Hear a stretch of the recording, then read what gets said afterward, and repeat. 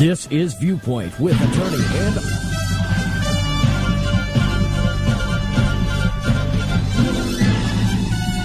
This is Viewpoint with attorney and author Chuck Crismier. Viewpoint is a 1-hour talk show confronting the issues of America's heart and home. And now with today's edition of Viewpoint, here is Chuck Crismier. Is God a he or a she or an it? And does 2 plus 2 really equal 5? And why is it that a pastor of a mega church now refuses to teach to mostly white churches?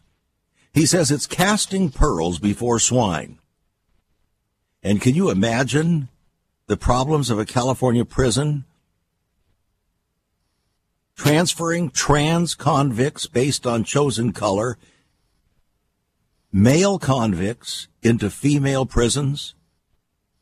Is there any rationale or reason associated with any of these statements? I don't think so. But today on Viewpoint, we're going to talk about each one of them. And we're going to talk about how truth is failing us because we are failing to embrace truth. Truth is failing us because we're failing to embrace truth, even when it stares us in the face. But also today on Viewpoint, we're going to be taking a look at 2 particularly interesting health advisories.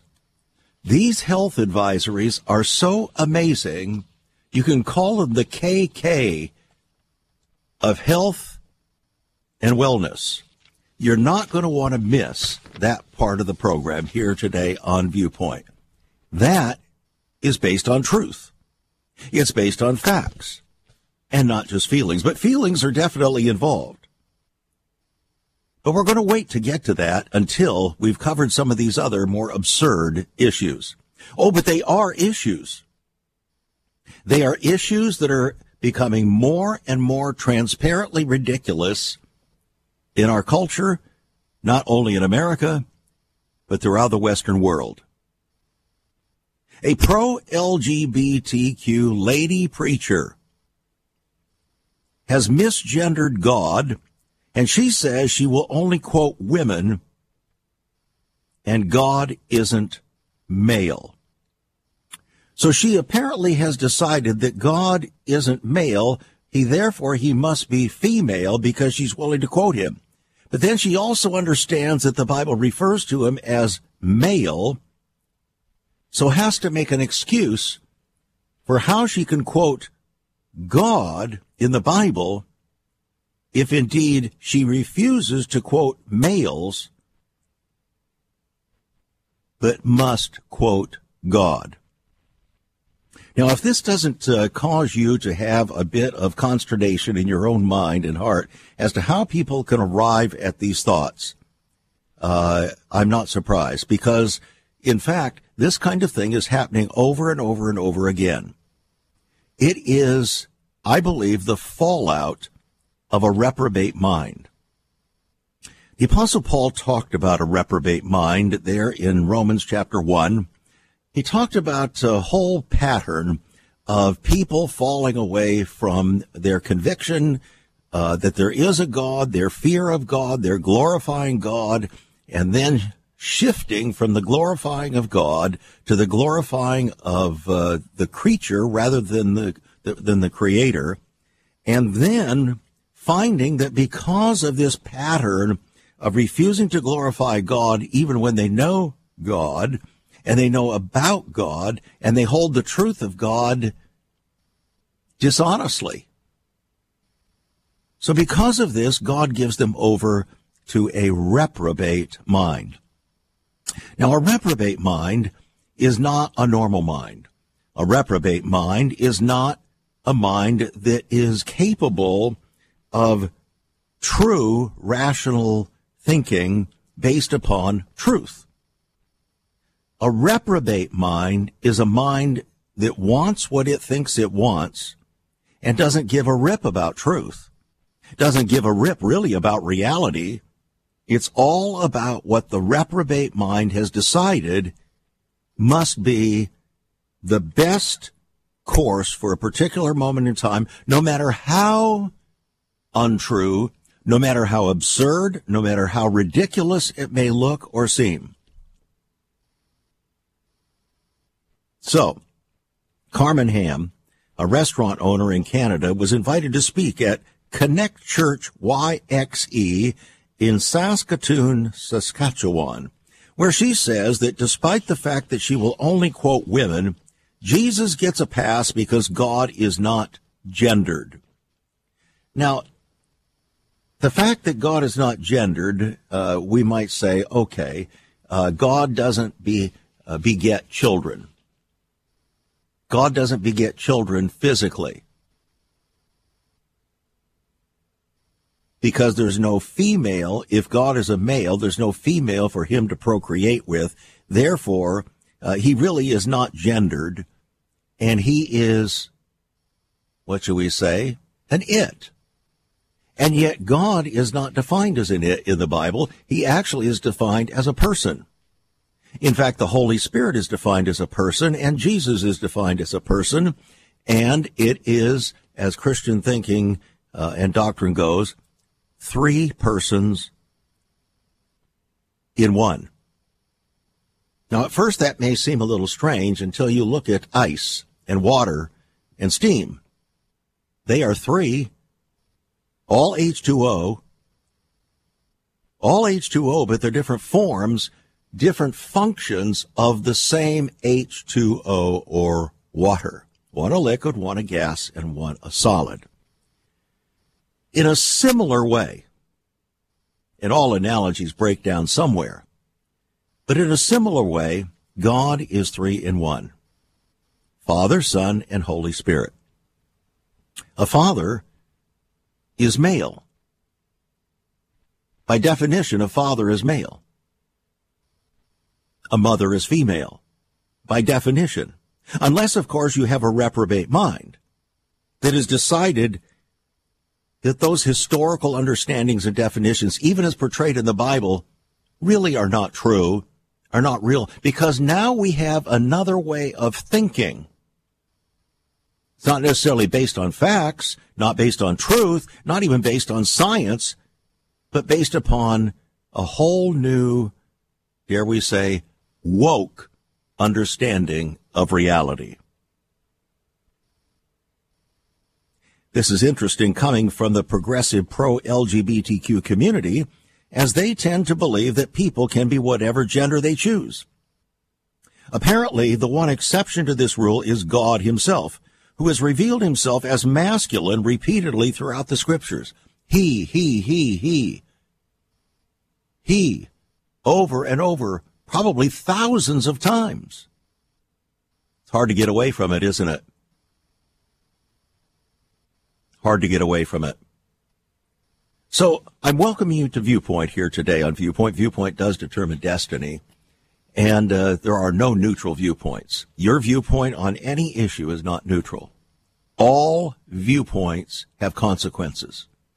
Some have smaller consequences than others. Some have larger. Some have actually unbelievable consequences. And we talk about all of those viewpoints here on this program. We're just about to hit the 26th year we've been on the air 5 days a week live, confronting the deepest issues of America's heart and home from God's eternal perspective as we prepare the way of the Lord for history's final hour. Today is no exception. I hope you'll stay with us, friends. We have some mind-bending things to talk about. Once upon a time, children could pray and read their Bibles in school. Divorces were practically unknown, as was child abuse. In our once great America, virginity and chastity were popular virtues, and homosexuality was an abomination. So what happened in just one generation? Hi, I'm Chuck Chrismeyer, and I urge you to join me daily on Viewpoint, where we discuss the most challenging issues touching our hearts and homes. Could America's moral slide relate to the Fourth Commandment? Listen to Viewpoint on this radio station or anytime at saveus.org.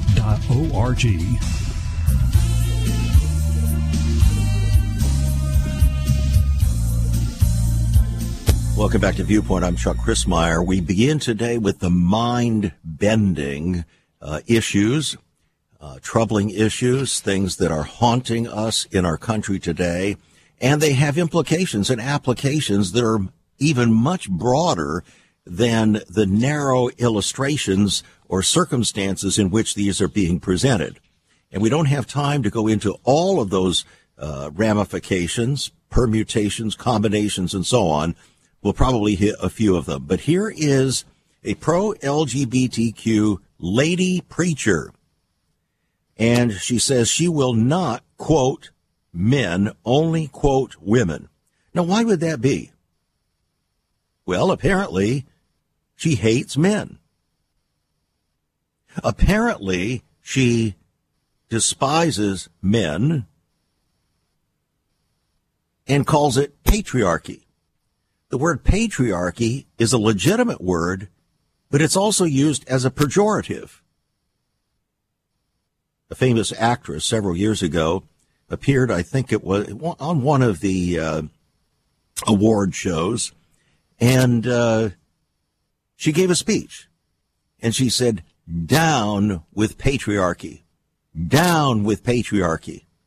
In other words, down with fatherhood, down with grandfathers, down with great-grandfathers, down with fathers, down with anything that relates to men advancing into their God-given role.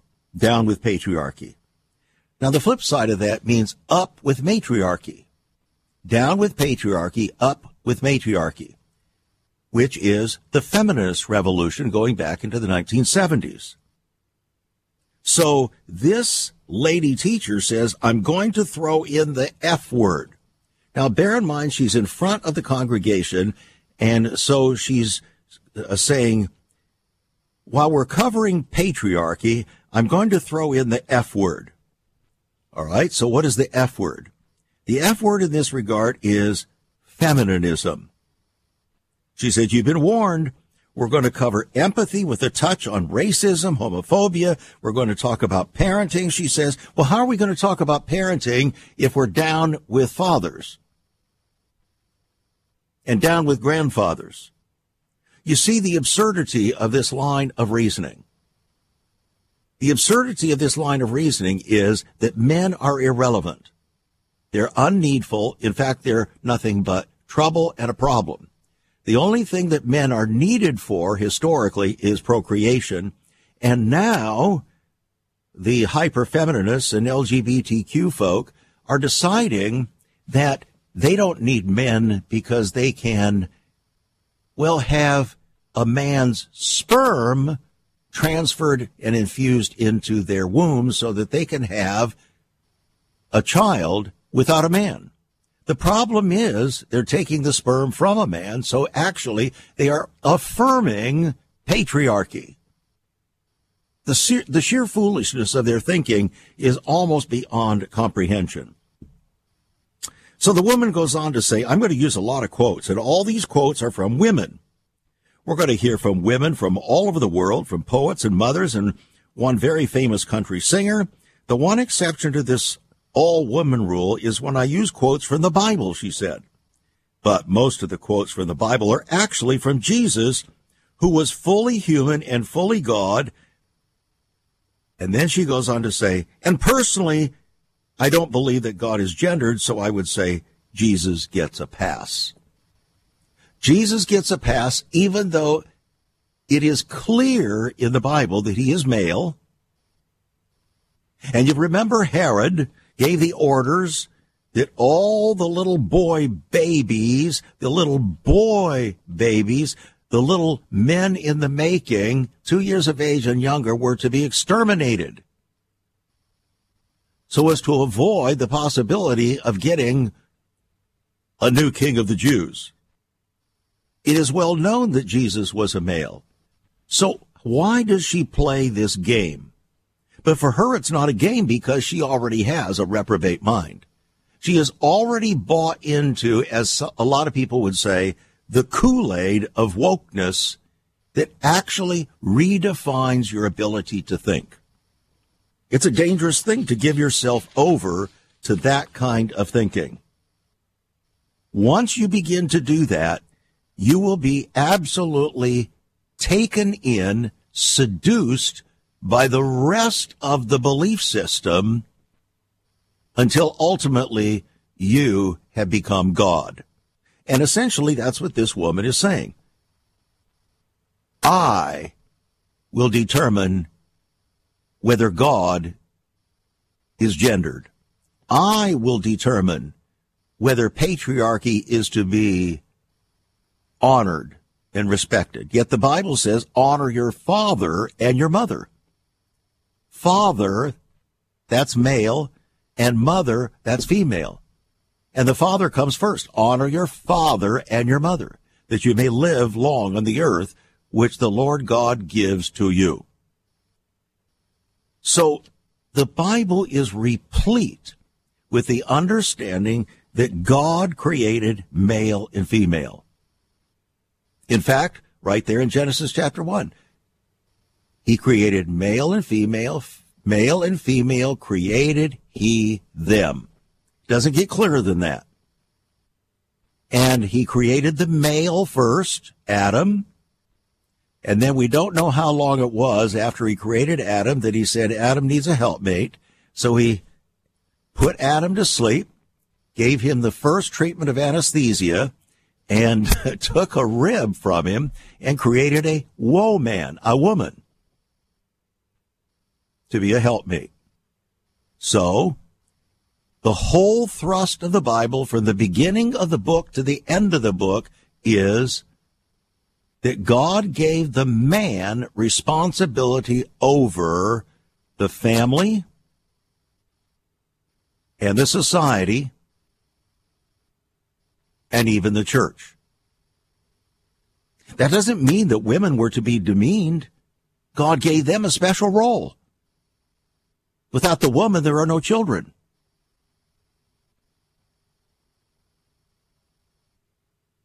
Somebody has to take care of the home. Somebody has to come alongside and assist in doing the will of God that he has ordained to be at least initiated through the man in the household.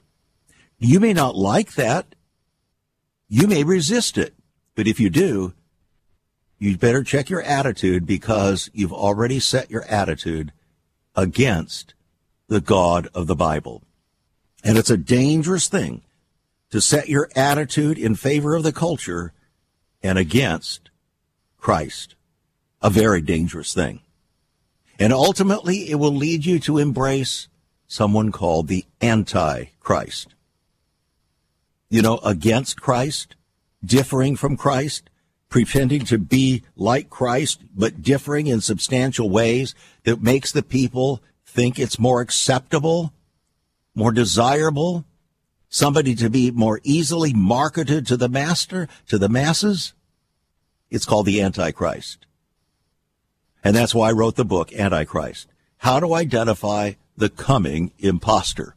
And if you don't have that book, you really, really, really need to get it. We've been on over 30 national radio and television programs over the past, 6 months. And almost every single talk show host has said, wow, never could a book have come out more timely.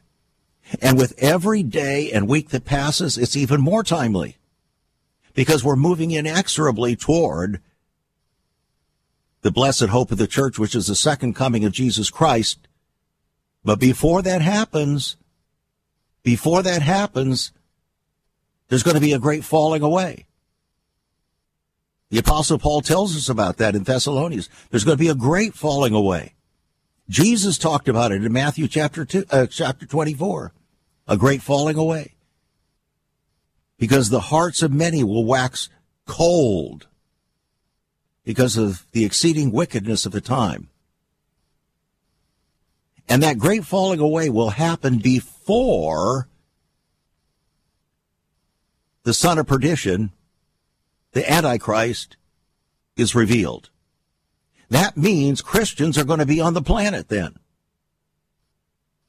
You're not going to be out of here then.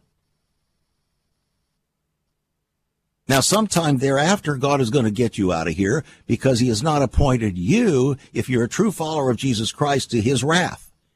That is God's wrath. But God never said that you were not appointed to the wrath of man. In fact, Jesus said, if they persecuted me, they're going to persecute you. Why do you think you should be treated any differently than your Lord? So we covered a lot of things here in the first 20 minutes of the program, and now we move to another issue, going right to the heart of the church again. This headline really caught my attention. Willow Creek pastor refuses to teach to mostly white churches. He said it's casting pearls before swine. Wow. Does that not sound like racism incarnate? A mega church pastor pledged he will no longer preach or teach at churches that aren't sufficiently multi-ethnic? Because it would be like casting your pearls before swine. So in other words, this pastor believes that white people, or people that aren't sufficiently dark according to his standard, are swine, not worthy to receive the message. But I thought God desired that none should perish, but that all should come to repentance. Ed Ollie, Jr., made these divisive comments during a dialogue on Black History Month with fellow staffer Sean Williams. Both men are pastors at Willow Creek Community Church, which is a multi-campus, 20,000-member church founded by Bill Hybels. Now, here's what you need to know, and we've talked about this before here on Viewpoint. Willow Creek pioneered the church growth and seeker-sensitive movement, gearing everything about a church service to be as comfortable and friendly to non-believing seekers as possible. But interestingly, in 2007, a major study was released that was commissioned by the church itself that found that the church was failing catastrophically at producing mature followers of Christ. In other words, they were failing at the very thing that Jesus said to do, and that is discipleship, teaching people to obey everything that he had commanded. Now it seems that they're repeating the pattern. Ed Ollie told his fellow staffer Williams, I think Willow Creek is this really unique and weird place in that we are aspiring to something that is extremely difficult, and it's fraught with all kinds of misunderstanding and pain. Because even in this room as we sit, we have Asian, African American, white. When you start to look at that and you start to look at the reality of what the kingdom really looks like, and we're trying to bring it on earth as it is in heaven, you will come against all kinds of challenges in doing so.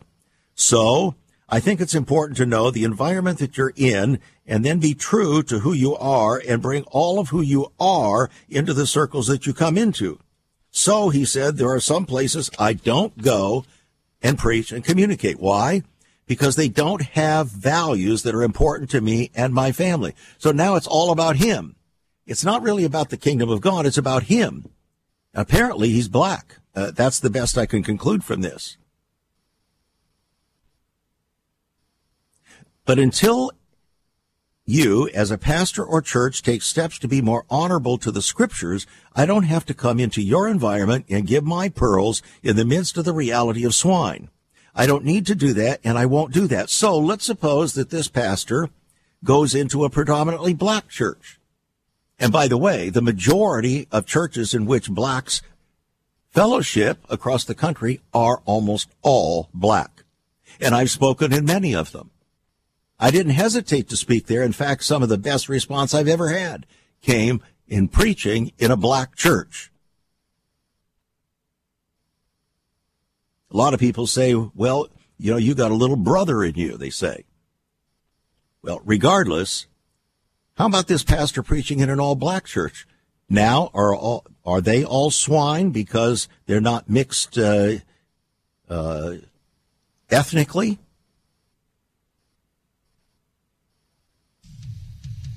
You can see the problem.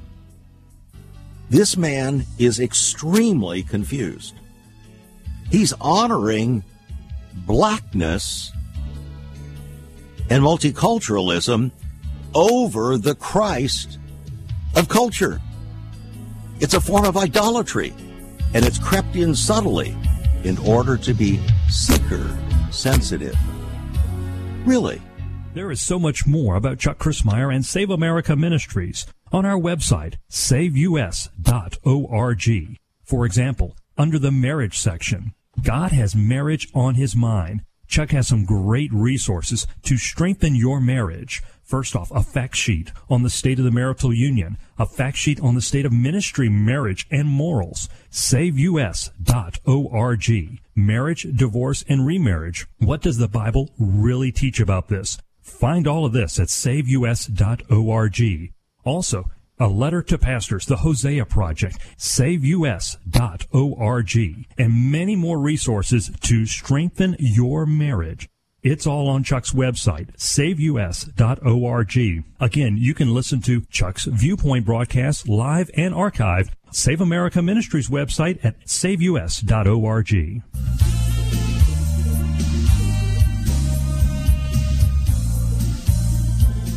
In the first three segments of our program here today on Viewpoint, we're getting a peek at what a reprobate mind looks like, or the trajectory, the pattern by which you end up with a reprobate mind.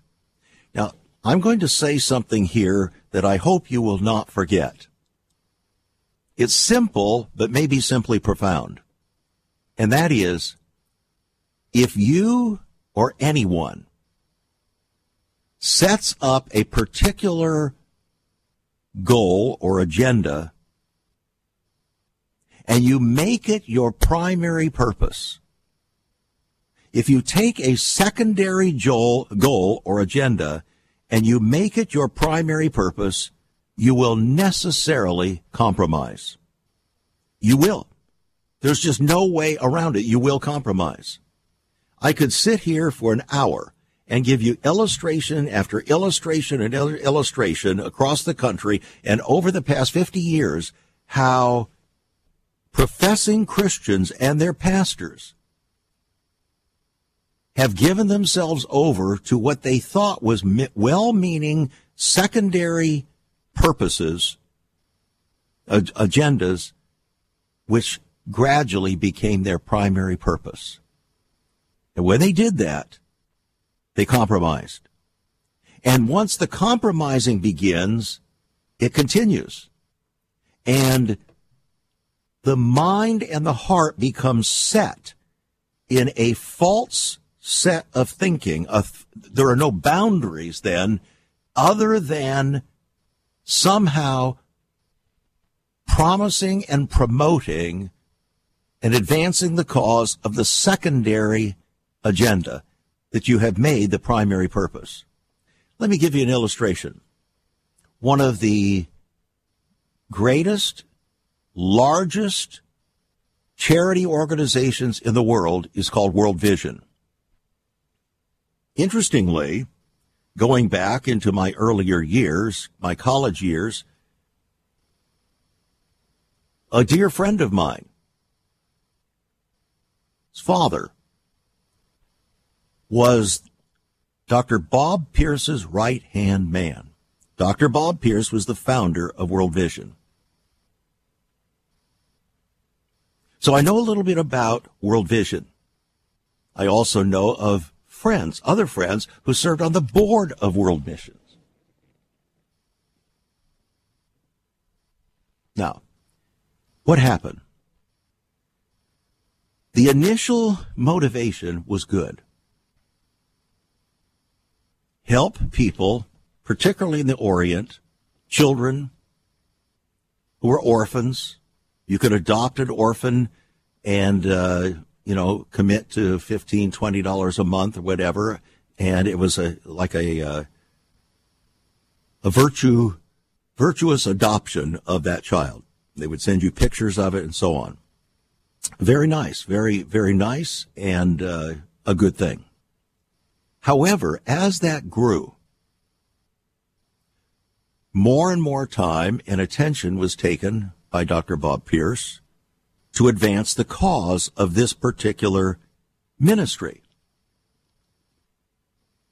Well, interestingly, over the course of time, that particular ministry and its agenda seemed to begin to overtake the kingdom of God. the kingdom of God began to gradually take short shrift in the face of accomplishing the pragmatic purpose of meeting the needs of these children and whatever other things that World Vision got themselves into. Now, ultimately, about 6-7 years ago, all of this came to a head when it was discovered that World Vision had brought on to its board practicing homosexuals, those who were embracing ideas and commitments that were radically contrary to the Bible. Now, why did they do that? Because there's a lot of money in the homosexual community, friends. Everybody knows it.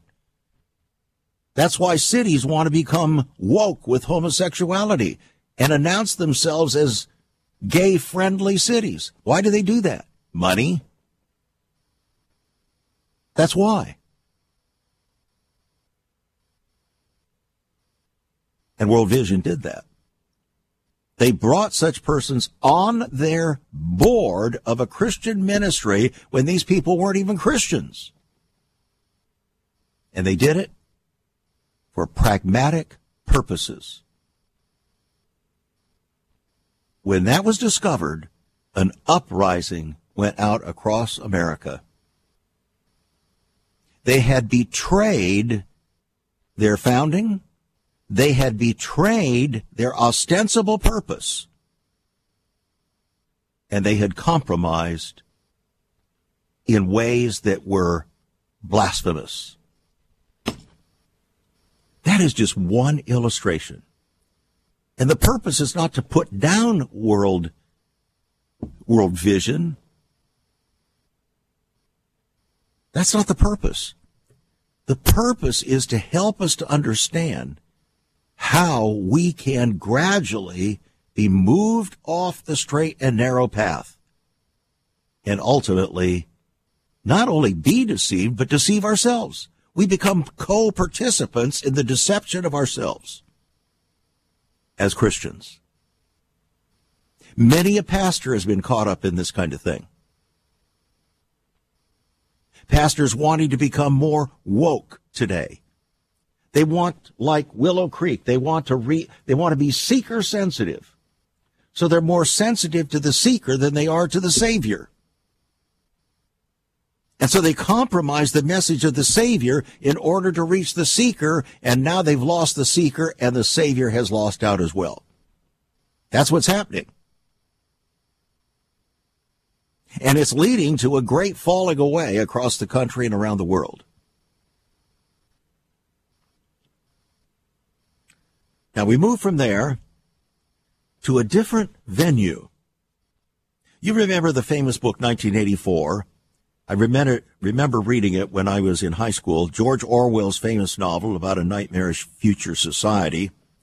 And only after being tortured by those that in power that were insisting that 2 + 2 makes 4, does the man finally come around to agreeing that, of course, 2 + 2 makes 5. And America, right now, has become Orwell's 1984.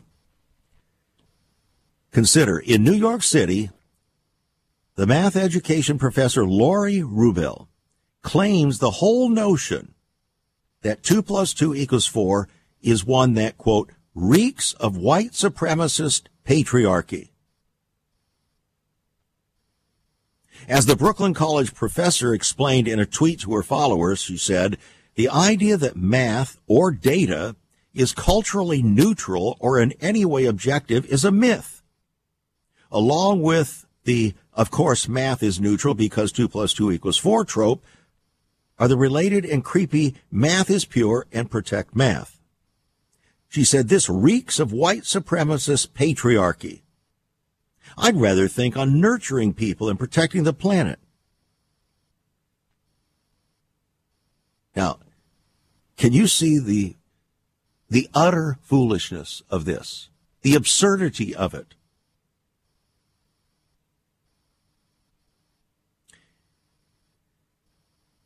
It's Marxist madness. It's seeped into public education all over, from high school down to preschool. And in Oregon, for example, the state's education department is promoting, quote, a pathway to math equity that's intended to train teachers how to dismantle racism in mathematics instruction. They say we see white supremacy culture showing up in mathematics classrooms, even as we carry out our professional responsibilities. They say it demands that educators take responsibility for visualizing the toxic characteristics of white supremacy culture with respect to math. The main toxic characteristics, they say, being the old-fashioned focus on getting the right answer. Really? I thought that's what math was all about. Let me ask you a question. And I propose this to two of my older grandsons who are currently engaged in engineering programs at college, and talk to them about this particular issue. Said, now, as an engineer in the making, what would you think of an engineer who said, well, you know, I understand that we're supposed to believe that 2 + 2 = 4, but in reality, it makes some people feel uncomfortable, and some of my friends who are not of the same race as I just kind of have a hard time embracing the absolute nature of math. So I said, what would you say then if you decided with your engineering firm that you were going to go with feelings about numbers rather than what the numbers actually said in constructing a bridge? What would you say? Would you say, no, let's go with the actual numbers? Or would you say, no, let's go with our feelings and how somebody is choosing to look at those numbers, and maybe it will hurt their feelings if we go with the absolute number instead of trying to give them credit for having tried? The answer doesn't even need an answer. The answer is obvious. You want the right answer because there is only one right answer to a given mathematical equation or problem. So you can begin to see this now is translating into the English department. The English department is saying, no, we're not going to teach English anymore, critical grammar. No, we're going to be more inclusive and allow people to spell words the way they want to spell them, use the kind of language they want to use. We're going to decolonize the writing center to make it more linguistically diverse. Really? Is this reprobation? Have you ever considered what the early church was like? Many people are developing a heart longing for a greater fulfillment in our practices as Christians. A recent study showed 53,000 people a week are leaving the back door of America's churches in frustration. What is going on? Why has there not been even a 1% gain among followers of Christ in the last 25 years? Could it be that God is seeking to restore first century Christianity for the 21st century? Jesus said, I'll build my church. Is Christ by his Spirit stirring to prepare the church for the 21st century? The early church prayed together and broke bread from house to house. They were family, and it was said by all who observed, behold how they love one another. Incredible. But the same can be found right now. Go to saveus.org and click Cell Church. We can revive first century Christianity for the 21st century. It's about people, not programs. It's about a body, not a building. That's saveus.org. Click Cell Church.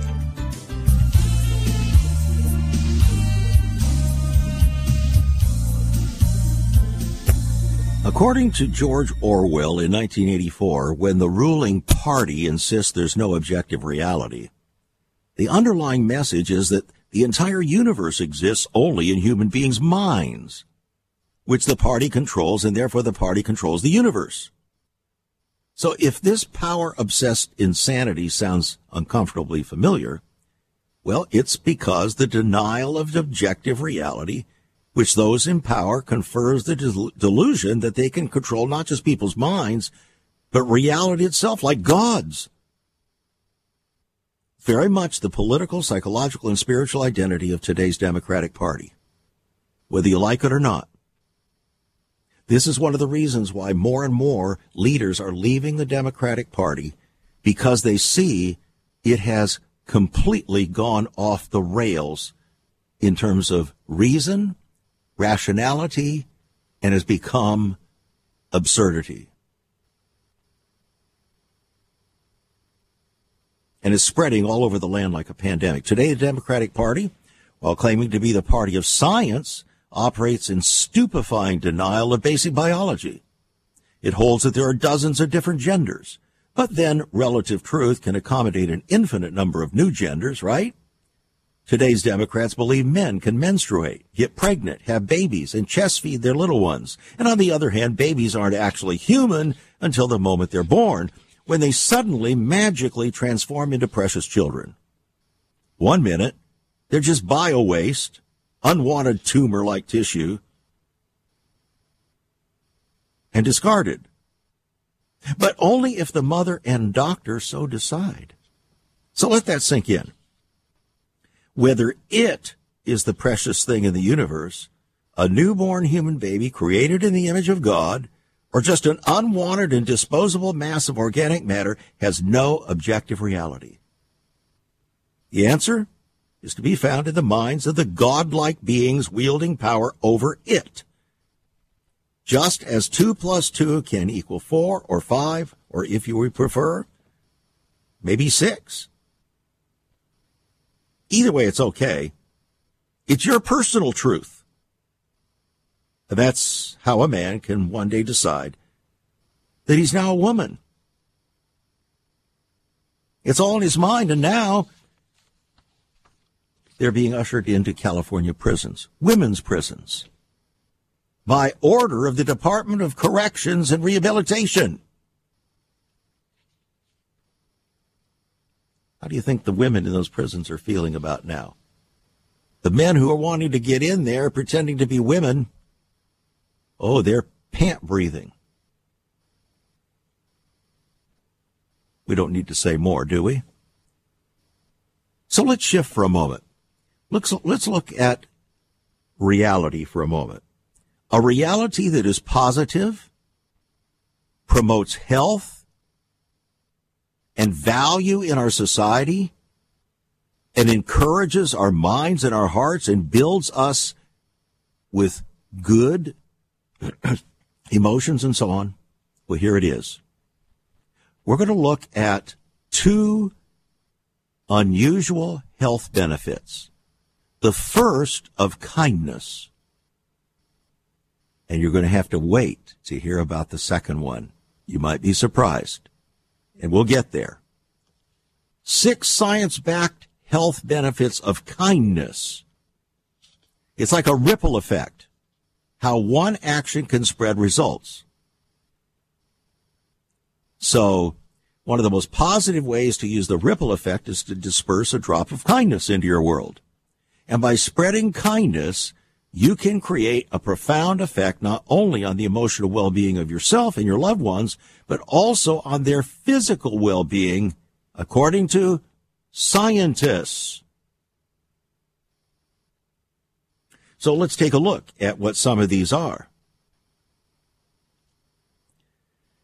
6 ways being kind can enhance your well-being and those around you.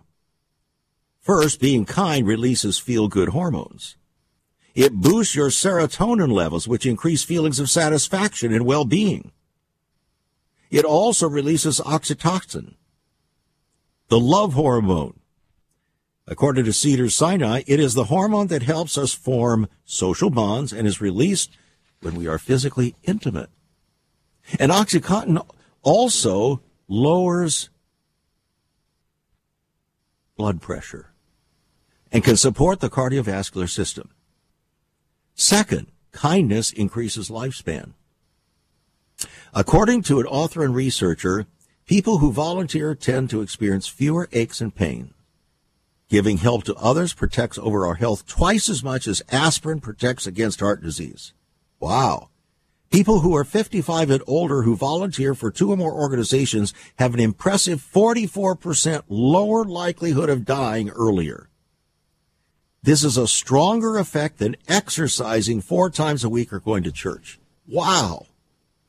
And if the kindness effervates from your relationship with the Lord, then going to church is going to change too, because you're going to go with a whole different mind and heart set. Kindness creates more energy. A sociologist, a senior fellow at UC Berkeley's Greater Good Science Center, says that half the participants in one study reported they felt stronger, more energetic after helping others. Others reported feeling calmer and less depressed. You want to deal with depression? This takes us back to the words from, I think it was Paul Tournier or Eric Fromm, who said, happiness is a door opening outward, not inward. In other words, when we show kindness to others, something happens to us. Whereas if we're demanding that others show kindness to us and think that everything should be coming our way, we become more depressed. Being kind lowers anxiety. A University of British Columbia study on happiness found that a group of highly anxious people who performed at least 6 acts of kindnesses every week for a month showed significant improvement in positive moods, relationship satisfaction, social avoidance over the 4 weeks of the study. I get it. Kindness prevents illness. Inflammation in the body is responsible for all kinds of diseases. We know that. According to a study of adults aged 57 to 85, they found that volunteering manifested the strongest association with lower levels of inflammation that causes a lot of pain and joint problems and so on. And finally, kindness is contagious. The positive effects of kindness are experienced in the brain of everyone who witnesses the act. And that in turn improves the mood, making them significantly more likely to pay it forward. Now, isn't it interesting that the Bible says, be ye kind and affection one to another? Be ye kind and affection one to another. This should be the fruit coming from the root of your conversion to Christ. If kindness is not being manifested regularly in and through your life, you better take a COVID test. You better take a test to evaluate whether or not you really are a follower of Jesus Christ, because it changes everything. And love covers a multitude of sins. And finally, I know you've been waiting for this one. Kissing. Kissing boosts your immune system and health. So husbands and wives, I want you to be listening, because the facts now are showing that husbands and wives are kissing less. They're less intimate. They're kissing less. And there's a problem associated with it. So, are you ready for this? While kissing makes you feel good emotionally, it also has amazing physiological benefits that can boost your immune system and keep you healthy in many other ways. According to the documentation, your saliva is full of materials that ward off bacteria, viruses, and fungi. These substances are your own body's naturally occurring bacteria and are responsible for your immune responses. Swapping saliva, which happens in kissing, can boost your immunity by exposing you to new germs. Now, besides fighting infections, kissing helps control your autoimmune response to things like common allergies. A Japanese study revealed that people who had allergies to dust mites or pollen showed a significant reduction in allergic response after kissing for 30 minutes freely with their lover or spouse alone in a closed room while listening to soft music. Wow. Kissing can lead to better oral hygiene. The saliva produced while kissing can get rid of harmful bacteria in your mouth that are attached to your teeth. While it's not time to throw away the toothbrush, experts say that kissing can be a valuable adjunct to your flossing routine. And smooching also boosts your happy hormones. Kissing triggers a release of chemicals in your brain that leaves you feeling euphoric. And the chemicals, including oxytocin, dopamine, and serotonin, that also encourage feelings of bonding and affection. They can additionally lower the levels of cortisol in your body that produces stress. Wow. Think about it, friends. Kissing reduces your blood pressure. The art of kissing dilates blood vessels so your blood flow increases throughout the body and causes a decrease in blood pressure. So maybe husband, wife, you say, I have a headache. Not tonight, dear. You may be missing one of the safest and most pleasant remedies ever. That same dilation of blood vessels can lower the blood pressure that can soothe your headaches. And kissing may lower total cholesterol. A study in 2009 found that couples who increased their incidence of romantic kissing showed improvement in total serum cholesterol, and this can help lower your risk of heart attacks and stroke. Of course, sensuous smooching leads to increased sexual arousal and often the woman's motivation for wanting to have sex. And the longer you kiss, men, the more testosterone is released. But last but not least, kissing burns between 2 and 26 calories per minute. Wow. Depending on how passionate you are and the energy you expend during the act, so kiss and kiss often. It does a world of good. Now, it's reminding me of 2 kissing experiences in the Bible. One of them was encouraged by God. The other was an act of betrayal. You remember the 12th disciple, Judas. He told the religious leaders, the high priest and so on, that he would betray Jesus with a kiss. And that he did in the Garden of Gethsemane. He betrayed with a kiss. Interestingly, the Bible also teaches that in these end times, the reprobation of mind is going to become so great. The hatred toward God and those who love Christ and are obeying his word, will, and ways is going to be so great that many are going to rise up against even children against their parents, parents against the children, husbands against wives, and so on. That's anti-kissing. But in Psalm 2, the scripture says, kiss the Son. That is the Son of God. In other words, get your relationship right with him before he brings judgment on the earth. You might want to look at Psalm 2. It's an amazing psalm. Get a copy of the book, Antichrist, How to Identify the Coming Imposter. $22 on our website, saveus.org. Saveus.org. Give us a call at 1-800-SAVE-USA or write to us at Save America Ministries. P.O. Box 70879, Richmond, Virginia 23255. Remember, you're blessed to be a blessing. That is, if you're a son of Abraham. You've been listening to Viewpoint with Chuck Christmeyer. Viewpoint is supported by the faithful gifts of our listeners. Let me urge you to become a partner with Chuck as a voice to the church declaring vision for the nation. Join us again next time.